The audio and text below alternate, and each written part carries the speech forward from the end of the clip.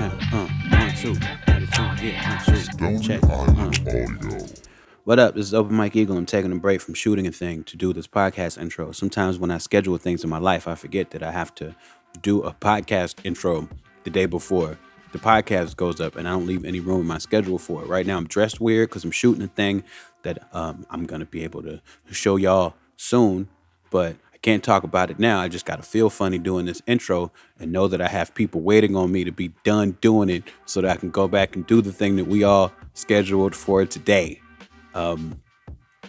This is Secret Skin. I'm Open Mike Eagle. In this episode, I'm speaking with legendary Roots Crew MC Dice Raw, who is an excellent conversationalist in addition to being an excellent rapper.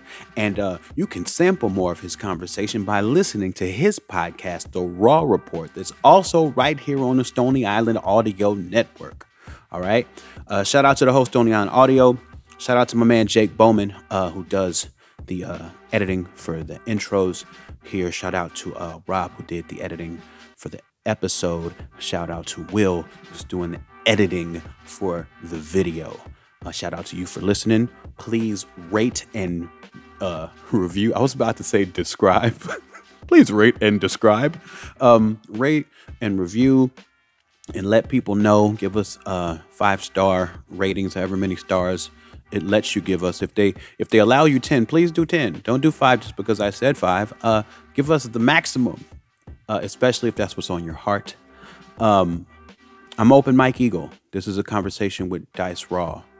This is Secret Skin. And I don't know how many more of these are going to be. Talk soon. Across America, BP supports more than 275,000 jobs to keep energy flowing. Jobs like updating turbines at one of our Indiana wind farms and producing more oil and gas with fewer operational emissions in the Gulf of Mexico. It's and, not or. See what doing both means for energy nationwide at bp.com/investing in America. What up, sir? Mr. Dice Raw. What's up, Open Mike? Yo, what up with you, man? Oh, man. A little bit of this, a little bit of that. It's good to see you. You know, sit here and talk to you. Thanks for having me. Of course, man. I'm excited to do so. I've been a fan of yours many years, man. One funny thing I wanted to bring up, man. I don't know. I'm sure you don't remember our very first internet interaction. And it's not embarrassing at all. It's not like that kind of thing. I'm just very sure you don't remember it. And I'm going to ask you about it. Okay. Back in the MySpace days. One day, you know, I log into my MySpace as I used to check it faithfully for any sign of life in my budding music career. Right. I log in and I have a notification. I have a message on my bulletin board or my page. They had the little spot where people could leave a note. Right. And I had one from Dice Raw. Oh, shit.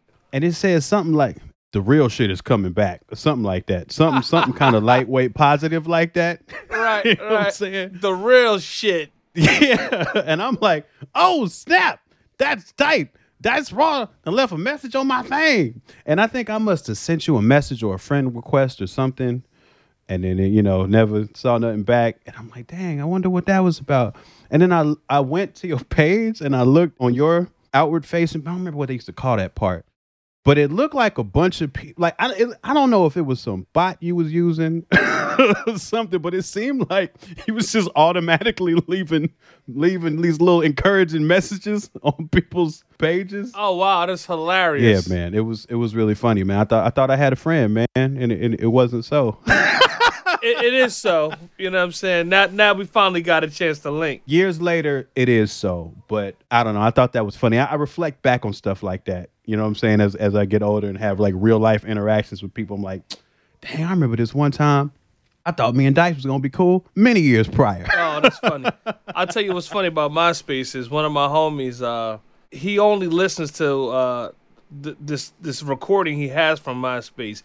And it's like one song I've had on my MySpace page. He's like, yo, that's my shit. I'm like, what about everything else I put out? He's like, yeah, man, no, that's my shit. I'm like, from my MySpace page? I'm like, I don't even know what song it is. People like, yo, that joint that was on your MySpace page, that shit was fire. I'm like, thanks, man. that's hilarious, man. Because that's something I'm gonna get to with you in questions. Because just having the kind of long career you've had, I bet, man, there's many people who have grabbed on to like one thing. You know what I'm saying? And like that's how they see you. That's what they mess with you for, and they don't really want nothing else. That's very true. I'm sure it's been like that, but we'll get to that too. I wanted to start at the beginning with you. And I remember from a conversation we had that you didn't grow up in Philly, which was surprising to me because I first heard you so young on the early Roots stuff. So I was surprised to hear that you had, you were all over the place even before that. As much as you'd want to share with people, I'm interested in like, what was your early life story? Oh, well, early life is, I actually am from Philly, but I did spend a lot of my early time like in San Antonio. From like second to third grade, I was in San Antonio, but I was born in Philly. I spent some time on the West Coast too. When I was like 14, from like 14 to like 16, I lived in Van Nuys, which is funny. But yeah, for the most part, it is Philly, for the most part. So how is it you first end up linking with the Roots? Because you were mad young when that happened. Yeah, so I lived in Van Nuys, and I would be working in the studios in L.A., and I was writing songs for this group called Playtime, which was signed to like Belle Biv DeVoe. Or actually, it was only they were signed to Ronnie and Ricky. Actually, Biv had Biv 10, which was like very successful, and he had ABC and Boyz II Men, and then Ronnie and Ricky started something called Mental Productions, where they was like basically saying that they was crazy. They was mentally insane or crazy beats. And I think they was kind of right with the crazy part, you know what I'm saying? Because they really was just trying to do exactly what Biv was doing by ABC. And then they had a group called Playtime, which was just like a bunch of other kids. Yeah, a bunch of kids who used to wear they pants on their head and shit like that. It was like, what's our gimmick? You know what I'm saying? It was wearing their shoes on their hands and shit. You know what I'm saying? Like, that stupid shit that people used to do. But I was like trying to write rhymes for them back in the day. So wait, how old are you then? Oh, I'm 14. 14. I don't want to interrupt the flow of the story, but if you writing rhymes for, musicians with a record deal at 14, then like, where's your start with rhyming? Like, how early do you start? And like, how do you get that good that fast? You know what's so crazy? I had been rapping for a long time. Like, I had really started like rapping, like seriously, like when I was maybe like 8, 9. Wow. Yeah, like 8, 9. Because everybody in my neighborhood did something. It was like you either break danced or you wrote graffiti. You was like a DJ. I mean, we had like 10-year-old DJs on our block. And, all kind of crazy stuff. We had a real musical neighborhood, When I interviewed Prince Paul for the first season of What Had Happened Was, he told me that too. Like, he was out on the block DJing at 10, which is like mind-blowing to me. But I guess that's what it was like on the East Coast. Because when I was 10, that it wasn't safe. It wasn't even about safety. What it was it wasn't a park jam culture like that. It wasn't that kind of culture. Right. And Philly was just kind of like doing its own thing, but still kind of influenced by New York and what was going on because we were so close. So you start rhyming 8, 9, like you writing songs and all that then? Like, are you out in the park rapping? Like, nah, you know what? It was so wild because I never even knew people would write their rhymes down. So it was just like a freestyle type of thing. To the first day I went to the studio and somebody was like, yo, turn the mic on. They started with press record. I started rapping. They was like, all right, that was great. They was like, do it one more time. I was like, all right. So I started rapping. It's a whole different rap. They was like, whoa. They was like, what was the joint you was just kicking a few minutes ago? I was like, oh, I don't know. I was just kind of just flowing. And they was like, you was making that? And you're how old are you then? How old are you this first time in the studio? I'm 13 when the first time I get to the studio. And I'm with my man Kilo. Shout out Kilo. He stole me $1,400 though. I mean, he's rich. That's the part that really just fucks me, but bothers me. And like, this he's a millionaire. He owes me $1,400. He just refuses to pay me. You know what I'm saying? Anyway, I love him. He came to my mother's funeral though, so That's worth something, but it's still not $1,400. I asked him. I said, "Did you bring my money?" You know what I'm saying? And he said, "Oh, Dice, you're an asshole." I said, "Well, I just thought I'd ask." You know what I mean? Well, anyway, but shout out Kilo who discovered me, and that's the thing with black people. Like, when somebody discover you, no matter what, like you owe them forever. You know what I'm saying? It's just like you can never get out of it. They brought you in this world, and they'll take you out. That whole routine. But yeah, so I'm in the studio, and this is when I realized that people wrote their raps down. And I was like, oh, shit, that makes sense because people's raps was so much better than mine. I'm like, well, damn, like, how Kool G Rap coming up with this shit off the top of his head? And I'm like, oh, damn, they writing it down. Makes sense. I don't know if you ever heard this, because I don't know. Do you know the Freestyle Fellowship cast at all? The AC Alone, Micah 9? I never met them, but I know AC Alone very well. You know what I'm saying? Like, just his work, his body of work. Word. That's part of their story, too, is that early 80s, they're hearing music coming out of New York. They're hearing rap from there. And they're assuming everybody's freestyle.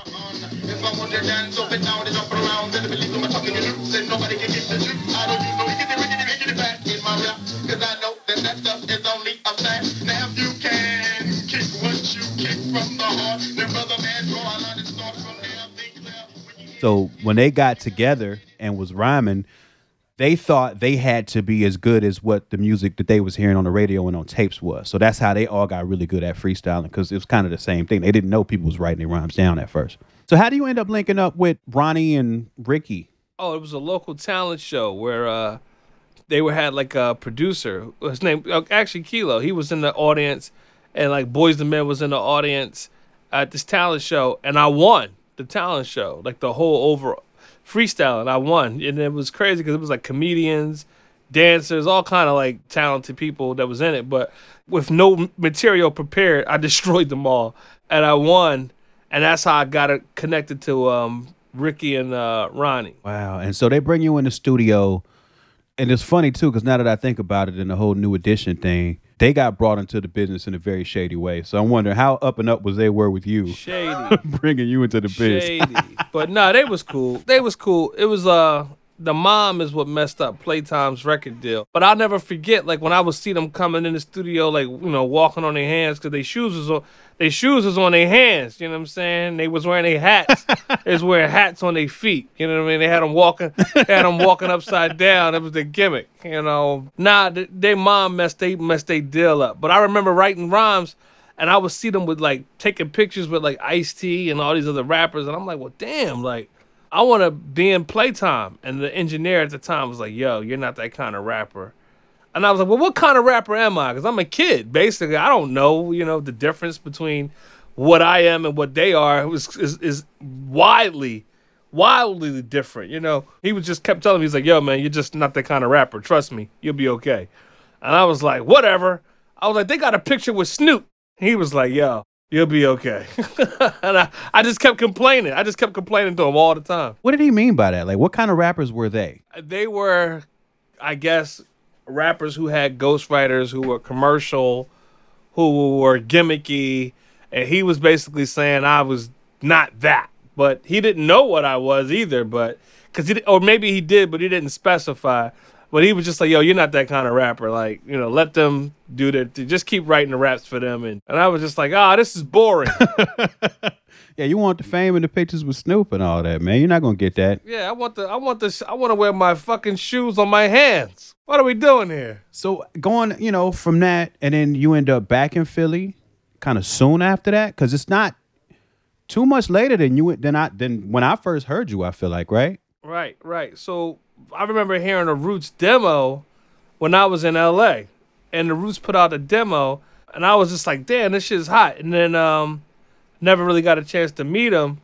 Then I heard that they got $1 million record deal. I was like, holy shit, somebody from Philly got $1 million record deal? And I was like, I didn't even know they even had them. You know what I mean? So that was like a big thing. So the Roots had like a record release party. I went down to the record release party, and then somehow they knew Kilo. So at the day after the record release party, they asked me to come to the hotel. They had like a whole studio set up in the hotel room. So we was vibing, just busting it up, smoking weed, and how old are you then? Oh, right now I'm about 16. Okay. So they're breaking all kind of laws. I don't even know if they know that they're doing it. Oh, yeah. But thought, you know, he's only 4 years older than I am. You know what I mean? So. Okay, right. So y'all kicking it like youngsters. Yeah, he's 20. I'm 16, but he's still like an OG to me. You know what I'm saying? At least at that time. And then I just went to the hotel and I just stayed. Like I never went home. You know what I mean? And then I went home, and then I started just coming back and going back and forth, because we wound up getting kicked out of the hotel, and then had to go to the studio down the street. So. Damn. Okay, so how long after meeting him do y'all record what ends up becoming the lesson off of Do You Want More? I would say I knew them for about a year and a half, maybe. I just kind of going to the studio, just hanging out every day. And then then I remember I just got a phone call before I went to school, and they was like, "Yo, we want you to come to the studio when you get out of school later." And I was like, "All right, cool." So I just came down there, and they had like the beat set up. And I remember I wrote a rap all day in school. I was writing. I was like, "I'm gonna write this joint." So I was writing it. I wrote it. I practiced all day in school. Then I left school. I went straight to the studio, and the rap was whack. I balled it up, threw it in the trash.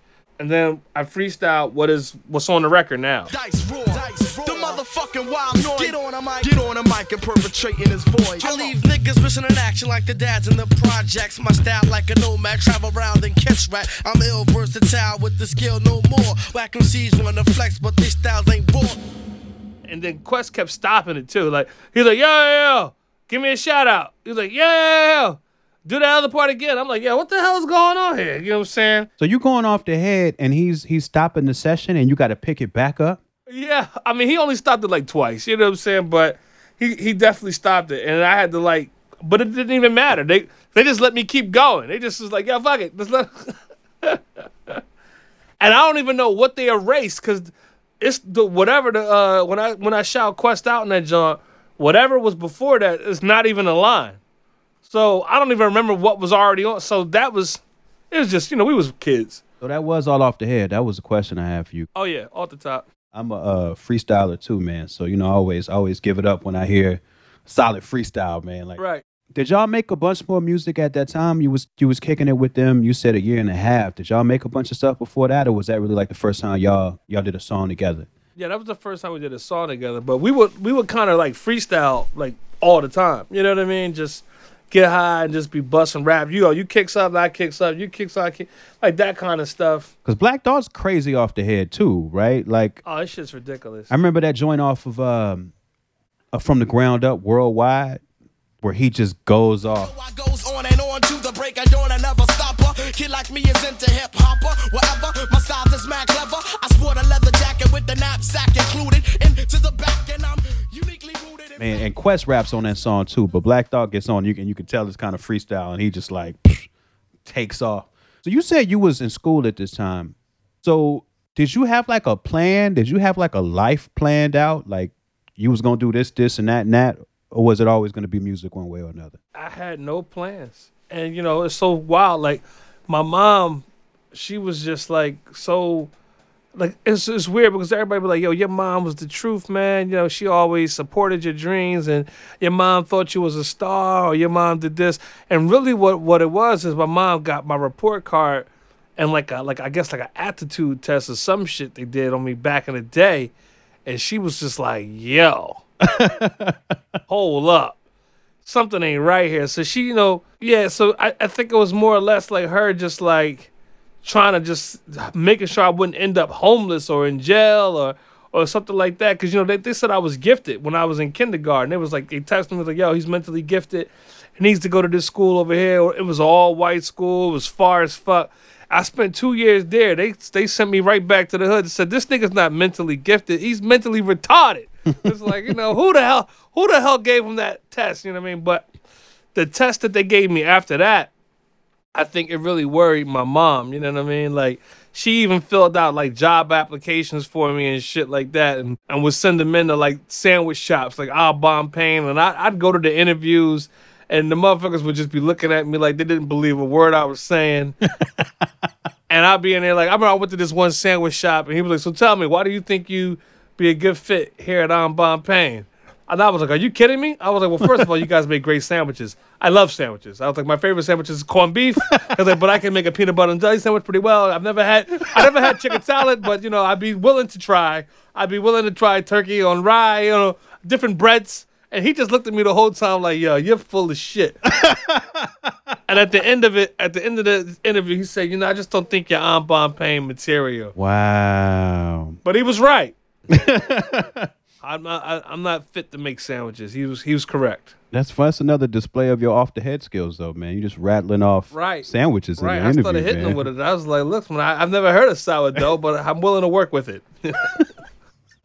We've got Wonder Bread at my house. Wonder Bread. Oh man. So you know, Link with the Roots. You get on the lesson, which was, in my world, that was a real big deal. Like, that's probably around the time for me personally, I really, really started digging deep into like, what was considered underground music, backpacker music before it had that term at the time. Before we had an identity as black men. Exactly. When it was just like, this is the good rap. Yeah. That's all I thought it was. It's just black men who just weren't selling crack 24/7. They didn't have a name for us then. Right. These guys have nice beards and cool jackets. Sometimes they wear ski goggles. You know what I'm saying? Like that was my type of music. You know what I'm saying? Before the labels.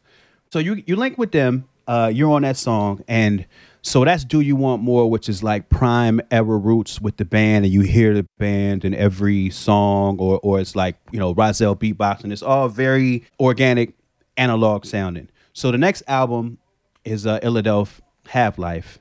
And it starts to become more of like a sample-based kind of sound, like kind of more towards what else is happening in the scene at time, except you still got musicians involved everywhere, but the beats sound more like traditional beats. Did you have a thought about that at the time? Like as the sound was changing, was that something that you had a thought about or a feeling about either way? No, not really. It was just like whatever was going on, we were just going to make it happen.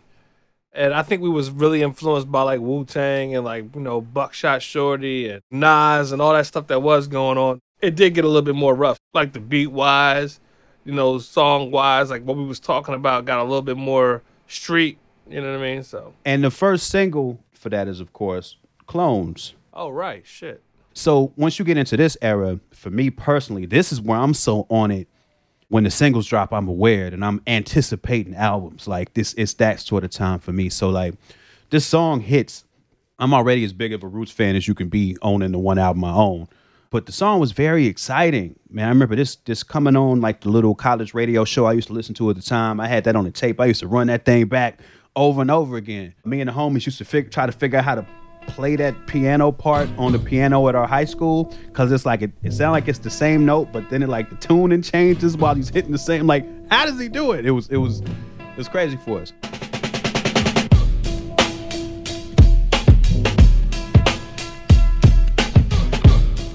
But how did it feel like for you? Like, what was your experience like being on a single for a group that had that much buzz in a big record deal at the time? You know what? I was so stupid. Like, it didn't make no sense. Like, they would always be like, yo, don't you know that you're like a rapper? Like, why don't you act like you're a rapper? I'm like, what are you talking about? They were like, yo, you're not just like a regular person. You just can't go buy weed at the weed place. And I was just like, why not? You know what I mean? So, I mean, to me, it really wasn't a big deal. And you know what's so funny? I didn't like Clone's beat. Like, when I first heard it, it was my beat. And I was like, man, I don't like this, y'all. And Quest was like, yo, can I add this beat? And I was like, yeah, I don't care. When you say it's your beat, what does that mean? Like, the producer made it for me. Like, it was my session because I was working on my project. And I was like, I don't really like this beat. And they was like, you crazy. You don't like this beat? I'm like, it's all right. It wasn't really blowing me away. You know what I mean? So I gave it to him. Did it sound pretty similar to how it sounds now, like the drum rolls and all that?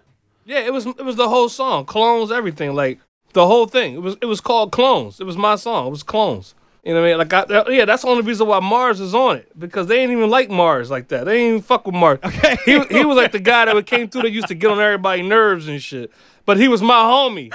You know what I mean? So that's the only reason why he got on that song, because it was already done, and that was it. I hate getting locked up because that upstate bus reminds me of the slave ships. Was in the Bible, never saved them. I guess that's why every juvenile is in the same predicament. You want to slave every old. So that's your song. What project was you working on at the time? Nothing. And you know what's so funny? I'll never forget this. Like, Patrick Mossy, my main man, like, it's like I was such a crazy, like, not understanding the record business, not understanding how the whole shit worked, like, at all. And this guy wanted to get me, like, the guy, he had Guru on his label. He had J. Rue the Damage on his label. What was their label called? I forget. But you know what I'm talking about. It was like Chrysalis. It was like Chrysalis or something else they was on. Not Duck Down. That was Drew Hyde and them. But whatever label they was on, dude, the president came down and wanted to sign me to their label. And he was like, yo, we don't even got to do a whole album. He's like, I'll give you $50,000 for a single deal. Now, mind you, I'm 18 years old. I'm like, a single deal? I'm like, man, I already kind of got like $1 million deal on the table. I'm like, and I'm not even taking that. I was like, why would I take this $50,000 for one song? But now I'm like, what the hell was I thinking? It was like, yo, somebody, and look, and people was like, yo, that nigga crazy. Like, yo, he really don't care. You know what I'm saying? I just didn't understand what $50,000 even was. Like, I didn't understand. Like, I didn't get it. So you are fully embedded at the Roots at this time. And, you own singles, you're in the group, and eventually you do end up signing a solo deal with MCA. Yeah. Which is a pretty big label. So, I mean, at the time when you signed that deal, was it starting to click for you? Did people explain it to you, or is it still kind of just like, fuck it and just keep pushing through? Kind of, but, at this point, it's like, I was telling Black Thought about this too, like maybe like a couple months ago. It's so funny, like, how I just was so used to it that it didn't mean anything. It didn't really matter. You know what I'm saying? Like, it was like, okay, I'm put out a record. Everybody I know got a record out. You know what I mean? Like, it was like, all my friends got record deals. Like, it's okay, I got a record deal. Big deal. Like, it just didn't click. Like, I'm just a weirdo, Mike. I mean, but when I saw the money, this time I saw the actual money, I was like, oh, wait a minute, this is different. And I was like, oh, wait, I kind of dig this. You know what I'm saying? They was like sending limousines for me, and I was like, what the hell? Because, like, we went through that whole underground phase where it was like no money, and then it was like all this money at some point. And we was like, damn, it's like, I got a chance to experience that early 2000 kind of music industry nonsense that was kind of going on a little bit. So, I mean, it kind of clicked a little bit, but not really. I recorded the album. The album was whack. That's your opinion? That's your takeaway now? Yeah, the Reclaiming the Dead. The Reclaiming the Dead was whack. I mean, it was whack then, but I didn't, I put the record together and I was already done. And then it was like, yo, you didn't spend enough money. That's what the record come. The record come was like, yo, you didn't spend enough money. Like, I spent $20,000. Because the way they broke it down to me was like, look, there's like, yo, if you spend whatever you don't spend, you get to put in your pocket. Right. So that means you're going to spend as little as possible, right? That was my philosophy. I was like, yo, I spent 20 G's, album done. And you know what? That shit was raw. That shit was hot. You know what I'm saying? And then they was like, yo, you ain't spent enough. So then I went back and then spent like another $280,000. Just kept going and doing shit, string arrangements, all kinds of just nut shit every day doing. I was like, I'll never do that shit again. And I never got $1 million record budget again. But, I should have just took the $20,000 and spent that, and just, because it didn't even matter. At the end of the day, the shit didn't sell no matter what. I could have spent $10 on it. And they didn't really push it either, right? No, they didn't push it. They was like, man, fuck this shit. It was like, we spent. Actually, you know what? They did try to push it, but again, I was a kid, and basically the Roots and all them, they wasn't even thinking about my record at this time. They was like, yo, man, let that do whatever the hell he want to do. We got our own shit going on, right? So I'm basically running the whole shit. So I had the recording budget and the marketing budget, like full control over it. Like, full control. So it was like, yo, what do you want to do? I don't know. I want to make a cartoon. They was like, for your video? I was like, I love cartoons, God damn it. It was like, he likes cartoons. Like, fucking let him go. I mean, he is a kid. They're like, well, he is a kid. Let him fucking do this shit. So.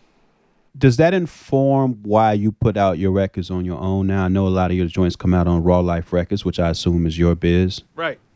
Did you want to get another deal, or did you just decide that, like, it's easier for you to move on your own? Man, it gets stupider. It gets stupider and stupider, Mike. So after my album didn't come out, and like I just spent like basically like $1 million, right? So now I'm just like, I'm not really with majors. I'm sour on the whole thing, right? Right. This guy came in, offered me $300,000 to do another indie project. I could get the $300,000 all cash up front. I told this dude no. I was like, nah, I'm good. Why did you tell him no? Because I'm an idiot. I don't know why the fuck I told this guy no. And like, yo, but they respected me so much. They were like, yo, man, this guy, he just doesn't give a fuck. Like, and I just didn't understand that I could have had that $300,000 and just put it in my pocket and did whatever the fuck I want with it. But, again, hindsight's 20/20. This would be an assumption, but it don't sound like you had like a solid manager or something. No, I did, but he was crazy as I was. Oh, well, that ain't good. Yeah, he was crazier than I was. He was just super smart. Look, if Rich told me not to do something, I just didn't do it. Oh, Roots Rich? Yeah, we had the same manager, but at the same time, Rich was managing me. He was micromanaging me as a part of just like the Roots Collective. He was my day-to-day manager, but really he was just managing the Roots. But I was just like this side piece of the Roots that he just was like, okay, I have to manage this thing or it'll get out of control too. So, Rich had me as a system with control. Across America, BP supports more than 275,000 jobs to keep energy flowing. Jobs like updating turbines at one of our Indiana wind farms and producing more oil and gas with fewer operational emissions in the Gulf of Mexico. It's and, not or. See what doing both means for energy nationwide at bp.com/investing in America. Welcome to the Pants Cast, brought to you by Lululemon, a show about all things pants. My guest is Matt James, former NCAA player and Lululemon ABC pant enthusiast. Hi, great to be here. Matt, tell us all about those ABC pants. The comfort? They're like the pants I put on when I don't want to wear pants. Versatility? You could wear these pants to a wedding, but you could also wear these to a cookout. And what about style? They're like if casual and cool had a baby. Well, it's clear why you're an ABC enthusiast. Pleasure having you and your pants on the show. Thanks for having us. Find the shockingly comfortable ABC pants at Lululemon.com. So, you've been up to mad projects, in the last few years. One of them I definitely wanted to talk to you about, even though I hadn't gotten a chance to experience it. The Last Jimmy is a musical you put together, and I know it's about, like, incarceration, among other things. And as much as you can explain it for people who haven't heard it, like myself, I'd love to hear you talk about it. Well, Last Jimmy is a musical that was inspired by Jimmy's Back, which is the album. And, Jimmy's Back was inspired by Michelle Alexander's book, The New Jim Crow. And the Jimmy's Back album inspired the musical, which actually inspired my whole career in theater. Yeah, so, it's about mass incarceration. It's about the unfair judicial system. It's about police brutality. It's about the disconnect between black fathers and sons. It's a lot, man. It's a heavy piece. It's a real heavy piece. It has its faith-based elements in it as well. Sometimes I wonder why I'm even alive. I'm scared of death, even though I wonder when I'ma die. Will I make it to heaven, or will I just fry? I wonder if hell is boring like watching paint dry. Never been a saint, so I won't complain when it's time. I take my damnation like a man at my demise. But what is your journey in theater been like? Like, what made you get into it? Actually, it's so crazy. Like, Apple saw that I was putting Jimmy's Back out and was like, yo, come to New York, perform in front of the store or at the store. So I had some brothers in orange jumpsuits kind of line up in front of the store. And then I had them walk in the store, and then basically I had like one of my white friends, his name's Christos. I had him play a lawyer who was basically just like a public defender, just case after case after case. And they were like, yo, what the fuck is going on in here? They were like, yo, it almost feels like a theatrical. And that's when I was like, oh, shit, maybe I can go in that direction. Like, why not? And then one of my boys used to be a writer at Disney. Shout out Phil Brown. And he was like, yo, I'll write you a script. He's like, yo, this animal shit sounds like an opera to me. So that's where he just kind of started basing it off of the whole thing was Animal, the song Animal. And then we took that, did the play. And then bitch-ass Kendrick Lamar stole my shit. Because let's just get right to it, Mike. Let's get right to it.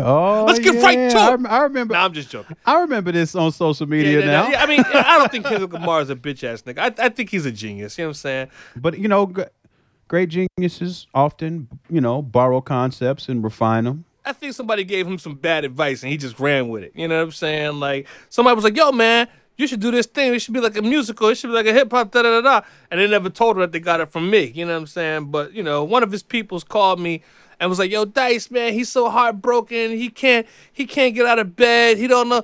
Like, I was like, all right, so what? It was like, yo, man, would you say something online? Like, I was like, say something like what? They was like, like an apology. I was like, apologize for what?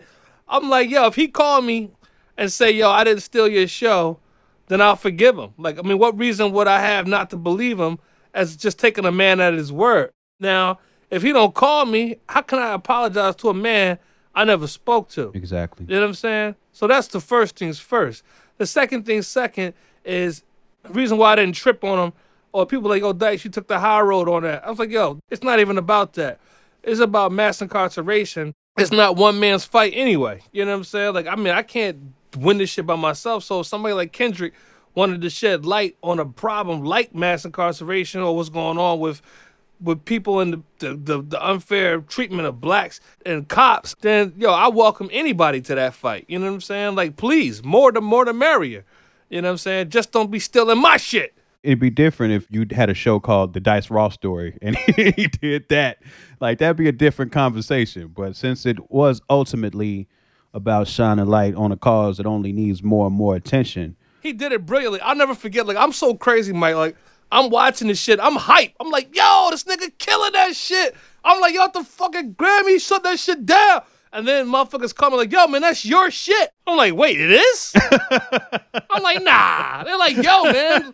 Like, the people from the theater in L.A. was like, yo, man, we know who we invited here. The motherfuckers from the Narris Association, they was here. They stole the fucking shit and told Kendrick Lamar to do it. Wow. So it's like easy connections to draw on everything. It's not like it's just like... I mean, kinda. Because here's the other thing. Like, Phil, the guy who wrote the script, my guy from Disney, he made the jail cells gold in the script for a reason. And it's because the gold chains and gold handcuffs, and I mean, well, the gold chains is like an imprisonment of the mind. So he made the bars like an extension of gold jewelry. So that's why the jail cells were gold in The Last Jimmy.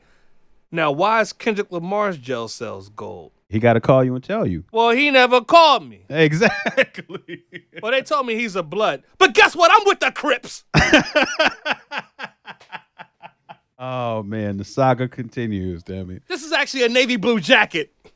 Well, there it is. There it is. We're going to color correct the video footage after the fact. We're going to have you whatever the opposite of flamed up is. We'll put that in post. The Crips actually, they turned down my membership offer.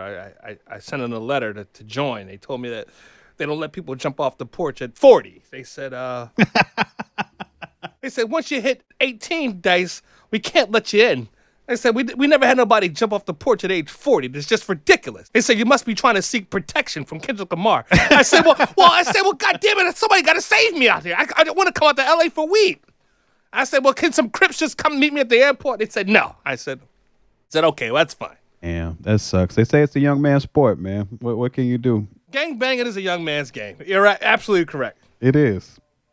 It's so very expected that I was going to be laughing during this whole conversation because, you know, just from talking to you and meeting you in person, like I got to know you were a really funny person. But then to take it even a step further, last year, you start posting about a comedy album. Right. And I'm like, looking at the post, I'm like, is this serious? Like, is he really about to drop? And you really did. You really dropped a stand-up comedy album. And I heard it. And I was prepared to have to make up something. I was prepared to have to like, yo, man, I heard your shit, man. Like, yo, keep up the good work. You know, like, you know, stay inspired. You know what I'm saying? The life path I've taken, I've heard a shit ton of comedy, right? And I remember telling you, man, like, these are sophisticated bits. This ain't some shit where you just woke up one day and decided to do this. Like this is like a real polish to what you were doing. And I'm really curious, what was your journey with comedy? When did you pick that up? Please welcome Dice Raw. I'm a musician, so, you know, I like to get high, and I think that most musicians get high. I mean, some musicians don't get high or take a sip or whatever, and their shit sucks. You know what I'm saying? And I mean, Jimi Hendrix got high. How don't you get high? Like, who's the motherfuckers back then that's like, nah, I'll pass. You know what I'm saying? Like, yo, pass. It's like, but, yo, the one group that I'm sure that probably didn't get high was the Monkees. The Monkees, yeah, you know, I mean, and I gotta do some research on it, but it would make sense because if the Monkees didn't get high, because their music was fucking corny as shit. That was tricky too, but, you know, I'm a firm believer in, like, you know, like, we're living, right? You can say, okay, I'm living. And another way to look at it is like, yo, I ain't got that much time left. So it's like, what I like to do is just get whatever it is I want to do. Like, if I want to do it, I just fucking do it. I don't care who likes it. I don't care how much it sells. I don't care if it sells. You know what I'm saying? Like, I just don't give a fuck about the Grammys. I don't give a fuck about the American Music Awards. I don't give a fuck about Billboard. Like, for all I care, like, they don't even exist. You know what I'm saying? They don't even exist until I'm nominated. I'll show up with a nice tuxedo on, and I'll be sitting in the front row, and I won't curse or say anything off-putting once I accept my award.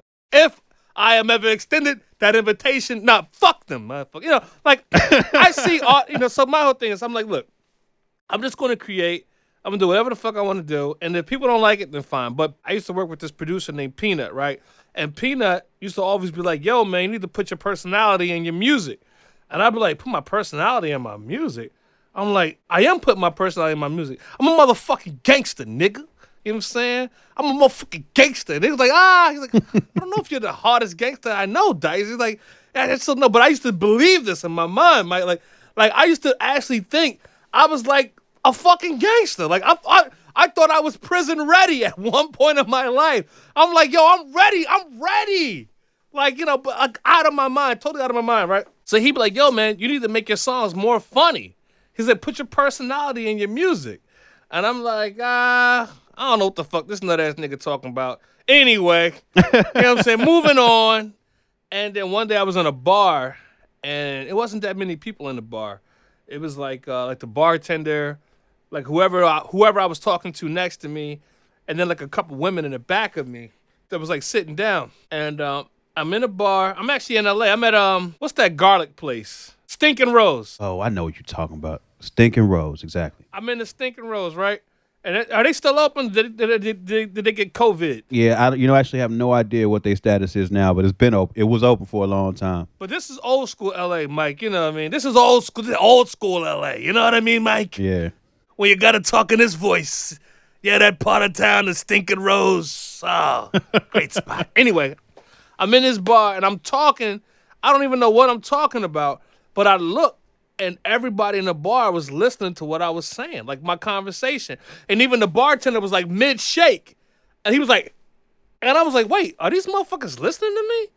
I'm like, holy shit. Do you remember what story you was telling or what you were talking about at the time? I don't know what the fuck I was talking about, but all I know is they were all just waiting for me to finish whatever the hell I was saying. And I was like, yo, I said, these motherfuckers actually care what I'm talking about. So I started just talking a little bit on stage because, like, then we had the nouveau riche. So I went from, the whole, rap shit to kind of doing, like, the independent rock shit with Nicki. Now I got another band. I'm the oldest person in the group. You know what I'm saying? Everybody in the group is, like, 10 years old. I'm, like, fucking 30. You know what I'm saying? And it is wild because I would do little shit in between, and they'd be like, "Yo, man, get back to the music. Like, you're not here for a stand-up show." But I would just kind of get into that realm, and then I was hosting. So I was hosting mad events. Like, I did Old School New York. I did Jam House. I used to do like 5 like weekly residencies, like artist in residencies. I'm doing like 5 of them shits in 1 week. So I'm like Philly one day, Baltimore another day, New York. There's all these little clubs, but at the end of the week, I'm making a pretty hefty some coin. You know what I'm saying? But it's all these just like little spots, just like 100 people. You know what I'm saying? Like 100 people. You know what I mean? And the shit was so crazy. I would do most of the hosting, and I would just rap a little bit. So I think that's kind of where like I started honing in my skills a little bit. But I always loved comedy. I don't really consider myself a comedian, but me neither, G. Yeah. I just tried it. It's like, yo, I'm a painter, really. And today, comedy was my canvas. Is how I look at it. That's what's up. Yeah, cause I always resist that term too, because I know I do some stuff that's funny, but I also like I'm such a person that I'm a respecter of craft. That like I know what it's like when you do that for a living and the kind of hell you got to go through to really get good. So I would never take that title if I haven't really like earned it. You know what I'm saying? But I really was impressed by your stand-up album. And what was the reaction like to people when they heard it? I mean, some people really like it. Like my friends that are comedians, though, like real comedians, they haven't returned any of my phone calls. You know what I'm saying? But that's messed up, man. Nah, people really like it. And then one of my homies, like, I got this homie, man. I swear to God, I don't even think we really friends. You know what I'm saying? To be honest with you, like, but like, I thought we was friends. But in any case, I sent him the comedy album. He was like, "Yo, man, He said, I listened to your comedy album. He said, it's pretty good. He said, what you gonna do when people like this shit more than your music? I was like, what are you talking about? I said, what, you don't like my music? He's like, nah. He said, yo, Clones was my shit. I'm like, Clones? I'm like, yo, you know how many albums I put out since Clones? He's like, I'm just saying, man, like, you know, this comedy shit kind of funny, man. Like, he's like, you gonna feel any kind of way? You gonna feel any kind of way about that when that happens? Like, I feel like he's always trying to give me, like, bad news or something. He's like that friend. You know what I mean? Like, you know what else he does? I'm like, I'll be clear with him. He always tells me how much money he's got. Like, you know what I mean? Like, he's like, you know, I just made a few $100,000, you know, da-da-da. I'm like, oh, okay, that's great. But I have more money than him. Like, he's bragging. I don't know if he knows that or not. You know what I'm saying? He must not. He must be waiting on you to tell him your side so he can square the circle. I think he wants me to do that. I just never do. I'm like, oh, that's beautiful, man. Keep up the good work, you know. Maybe one day you'll get to my level. I should say that one day. Maybe one day. You should, one day. I'm not going to say it. I'm actually not speaking. I'm not speaking to him any longer, actually. Oh, well, he makes you feel bad. So you shouldn't speak to people who make you feel bad. Well, he doesn't make me feel bad. I just didn't understand where it was coming from. So somebody was like, oh, you know, he's insecure. And I was like, well, that makes sense. I don't know why, you know what I'm saying? But it's like, yeah, you know, he has to, you make him feel bad. They say I make him feel bad. So now he's got to tell me that he's got a lot of money or something. And I was just like, oh, man. But it's the same guy that told you, he's trying to ask you what you're going to feel like if people like comedy more than your music, right? That sounds like a question from somebody trying to make you feel bad. Well, I mean, I don't know. To me, it just seemed like I thought he liked the comedy album. I took it as a compliment. I was like, well, maybe he likes the comedy. You know, I try to look in the positive of everybody. Even assholes, even my asshole friends. I hear you. Sometimes you got to stop listening early when people talk. I try to look at the bright side, even for them. One thing I'm curious of as we wrap up, man, for somebody who's been rhyming as long as you, and you started rhyming at 8, 9 years old, what is your relationship, if you have one overall, to like rap nowadays? Like, do you check stuff out? Are you a person who just listens to what you enjoyed from whenever era that was, or how do you go about it? Oh, Mike, I listen to everything. That's how I came across you, bro. Word. Yeah, it's like I didn't come across like you. Like nobody like put me on to you. Like, yo, Dice, check out Open Mike Eagle. And I keep my ear to the gristle. And I heard some shit from you. I was like, yo, what the fuck? I'm like, who is this nigga? I heard like some shit from you. Like, and like the same week, I heard some shit from like this guy, Mick Jenkins. And I already liked him. I liked him because of his last name. So, you know what I mean? Ah, right. Jenkins Clan. Yeah, you know, it's me, it's him, it's Young Jeezy. I think it'll be an interesting record. I want to hear Mick Jenkins and Young Jeezy. I want to hear Jenkins on Jenkins. The Jenkins boys. So, yeah, if you listen to a lot of stuff, if you keep your ear to the ground, does that mean you end up hearing a lot of stuff you don't like? Or does it, or do you find a way to kind of appreciate it all? Well, I mean, some shit is just whack. Some shit is just whack. And if some shit is just not your cup of tea, I think people should be able to say that. But like to me, like I really like NBA Youngboy. You know what I mean? Like I like him. I don't like his politics, but I like his songs. You know what I mean? Because if it comes down to him or Jay Prince, I'm picking Jay Prince. You know what I'm saying? Every day of the week. Shout out Jay Prince. Anything I can do for you in Philadelphia, you let me know, sir, and it will be done. You smart man. But I do like NBA Youngboy's songs. I think he's talented. I actually like Kodak Black, some of his stuff. I'm feeling ESTG, that song he has with Yo Gotti. It was like, I'm standing over your girl, letting it dangle, doing a Cabbage Patch. I mean, to me, that was funny when he said that. And I like that. I like 42 Doug. I like some of the stuff he's spitting. I like the Migos' new song, Straightening. I like Meek Mill. You know what I mean? I'm saying everybody that I think is gangster, so I can say protected. I'm like, I like Yo Gotti. I like, you know, all the gangsters. You know, I love them. You know what I mean? They're great guys. You know, they seem like they're really great guys. That's funny. Now, you know who I really like? I like Drake. I actually like Drake. Drake is very talented, man. Oh, I love Kanye West too. Kanye West is my favorite. I'll tell you that. Now, Kanye, I got mixed feelings about, but that's because ultimately the politics kind of soured me on him as a person. Now I feel like I can't trust him. And if I can't trust him, I don't want to hear what he got to say because I feel like he's trying to poison my mind. You know, it's just one of them things where like him and his antics have kind of turned me off to the music. I don't even think Kanye is a musical event.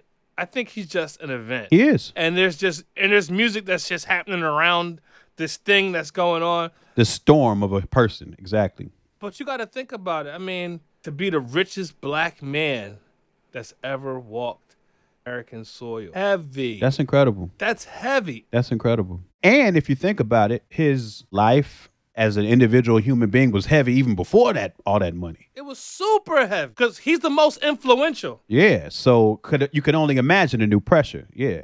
And some people say, oh, Jay-Z. Jay-Z had it. Then Kanye took it and ran with it. Because Jay-Z's influence was music, it was rap persona, and it was like a little bit of like how you dress, but only for like a real limited time. You know what I'm saying? Where Kanye is all of that, plus it's the business of all of that. You know what I'm saying? And then it's taking the fashion forward, and it's taking the stage show forward, and it's taking the music video forward. It's like progression on every level. And it's an incredible amount of pressure to always have to top that every time. Well, I mean, I think that goes into a lot of times with people like us, and I say us, like people like you, people like me, people like Kanye, that when you are this intelligent African-American who just woke up and done something that you felt like doing, and then somebody says, yo, that's brilliant, or yo, that moves you from this category of a person to this category of a person, or the status changes, and it's not based off of you seeking status. It's not based off of you seeking anything, but just waking up doing something that you felt like doing. And then to have the intelligence aspect of it is almost puts you in another loop, because people feel as though they're comfortable talking to you a certain way, or they're comfortable with sharing certain things to you that they ordinarily wouldn't share with the average black man, or you're allowed privilege. I mean, that the average black man would like. These motherfuckers, like, I'm CEO of a theater, of a nonprofit. Like, come on now, it doesn't even make any sense. You know what I'm saying? Right. But the only reason is because of what I have done with my young life, and I chose to make records, and because I made a record that people like, now that gives me influence over other people. It gives people a certain sense of credibility in a field I have no knowledge of. But I've killed it because that was the trick. It was like, yo, most CEOs, when they come and take over another company, they're usually coming from a whole different aspect or a whole different product. Like, you know, they take a cereal guy and make him CEO, president of a university, and vice versa.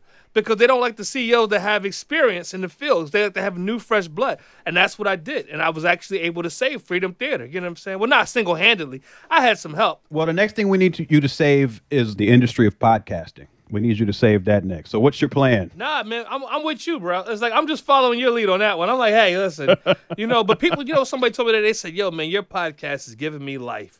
And I said, well, I think that's positivity. It's like if they say, hey, your podcast is giving me death. I think that'd have been fucked up. You know what I'm saying? Yeah, that's a new goal right there. I need to find somebody to do a podcast that's going to give people death. Like, what is that going to be like? But I mean, I'm loving it so far. I think, there's a thing happening in the culture right now where, like, there's a real value being put back on truth telling.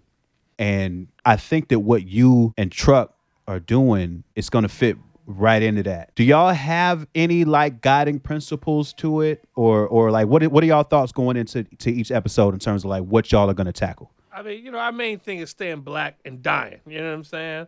So because we know we got to cover that. That's what's up. That's the best podcast tagline ever. Our main thing is staying black and dying. Look, we're going to stay true to that shit. You know what I'm saying? Nah, but I mean, the real of it is we like to talk about what's going on in society as a whole. And that's a wide range from music to politics to whatever. Like, whatever's going on, we just like to just offer our opinion. And I think me and Truck have two totally unique views on the world, but at the same time, we're still connected by some kind of common ground of stuff that we actually believe in together. Me and Truck are two totally different people. Like, my ideal outfit is a pair of khakis, you know what I'm saying, and a button-up and a blue blazer. If I put that on Truck, that would almost be like torturing him. You know what I'm saying? Like, I mean, 24 hours of Truck wearing khakis, I would have to check his pulse to see if he was still alive. You know what I'm saying? Yeah, but I think that's where we come. And Truck is so smart. his perspective on the world and just life in general, he sometimes he gives me a different perspective, and I think that's the uniqueness of it. Like, you know, I get to just come with my feeling. Okay, this happened, and boom, I just blurt out how I'm feeling, and the truck's like, well, you know what? I feel you, but maybe da da da. You know, it's a good match. You know what I mean? I feel like it is too, man, and I'm looking forward to hearing once more. That's the Raw Report here on Stoney Island Audio Network, man. We're happy to be here. Yeah, happy to have you. I feel very fortunate to have y'all. And man, so, you know, I'm going to have to get you on here again at some point, man, because I feel like me and you could talk for hours too. But I just definitely wanted to talk for a little bit, explore your history, because I've been a fan for so long. And thank you for being here and opening your mind. And yeah, dude, appreciate you and look forward to hearing more of everything you do, comedy, music, podcasting, astrophysics, whatever you decide to get into.